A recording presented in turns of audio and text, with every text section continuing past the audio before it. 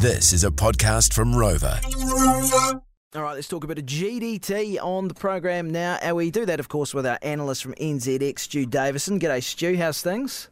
Good, mate. Thanks for having me on. No worries. Pleasure as always. You know that. Price is down, though, 3.5%. In fact, when I look through all the goodies on offer there, nothing recording anything in the positive. So she's a bit of a shocker. Yeah, a bit of a chewy one to start the month of October with, isn't it? And especially after this, nice start we had in September, we thought the market had turned. Things were looking up. The market was sort of firm enough to sort of have some confidence. And, 4 o'clock this morning, that whole mindset got shattered. So, yeah, quite the interesting outcome, to be honest. So I was having a look at your report about it, and it seems to me that a recurring theme when I look through that is the fact that not a lot of the stuff was actually predicted. Yeah, no one had this one on their list of things to happen this week. And to be honest, the market was, everything in the market was pointing the other way. The futures market was saying we were up. Chatter and banter within the market was saying, people are looking for it. Demand's firm. We should be steady state. And, wake up this morning and basically, the short and sweet of it is not enough people turned up and didn't really want enough product to push prices along at the rate we saw prior. So, yeah, a bit of a complete turn on a dime, to be honest. Yes, significant lack of demand you've written. And what do you put it down to as some of the key reasons why no one turned up or bothered to have a look at this particular auction? Yeah, so this is one of those things we don't actually have the perfect answer for just yet. So we're still a little bit bemused as to why we got things so wrong. But a few macro factors that are definitely playing on the wider market. So currency's quite for buyers, Asian buyers and everyone else buying in the US dollar is very expensive at the moment. The US dollar is so strong at the moment, following what the Fed's doing over there. Consumers are most likely being hit with inflation, reducing a bit of in-country demand. Not to mention, there's concerns about what the rest of the year, let alone the next year, is going to look like for people, consumers and their expenditure. So there's a few factors floating around as to key reasons why they didn't appear at this auction.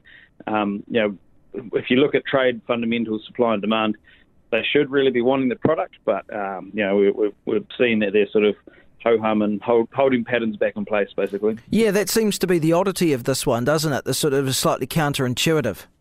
Yeah, exactly right. And that's why we're sitting here sort of chewing our cud, saying, well, what's actually going on here, guys? This is not what we expected and, yes. and not what we foresaw. So, yeah, it's an oddity. And to be honest, we might see the complete opposite at the next auction.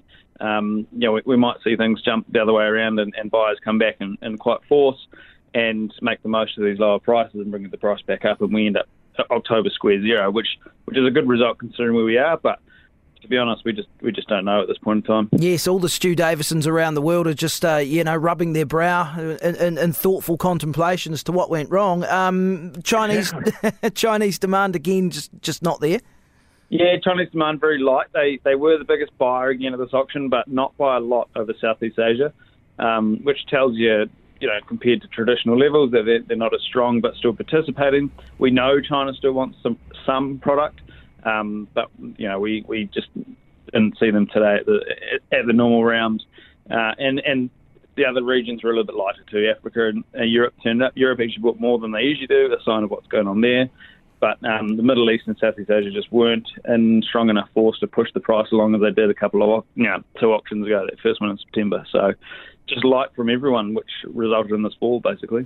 Now, we often talk about the milk price for obvious reasons, and I see whole milk powder down 4% and skim milk powder down 1.6%. But you've made particular note this time of what's happening with butter.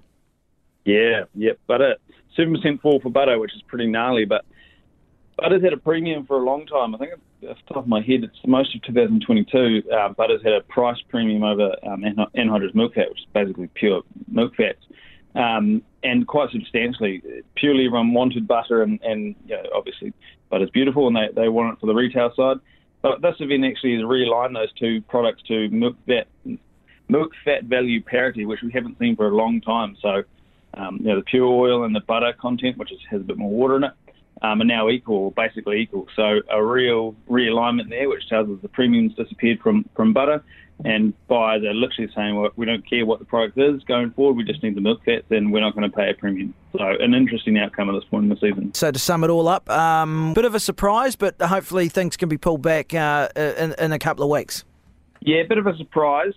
Confusing, but to be honest, not confusing in 2022. It's not really a surprise anymore, but a bit of an oddity, and to be honest, a sign of how volatile the world market is, and especially the dairy market too.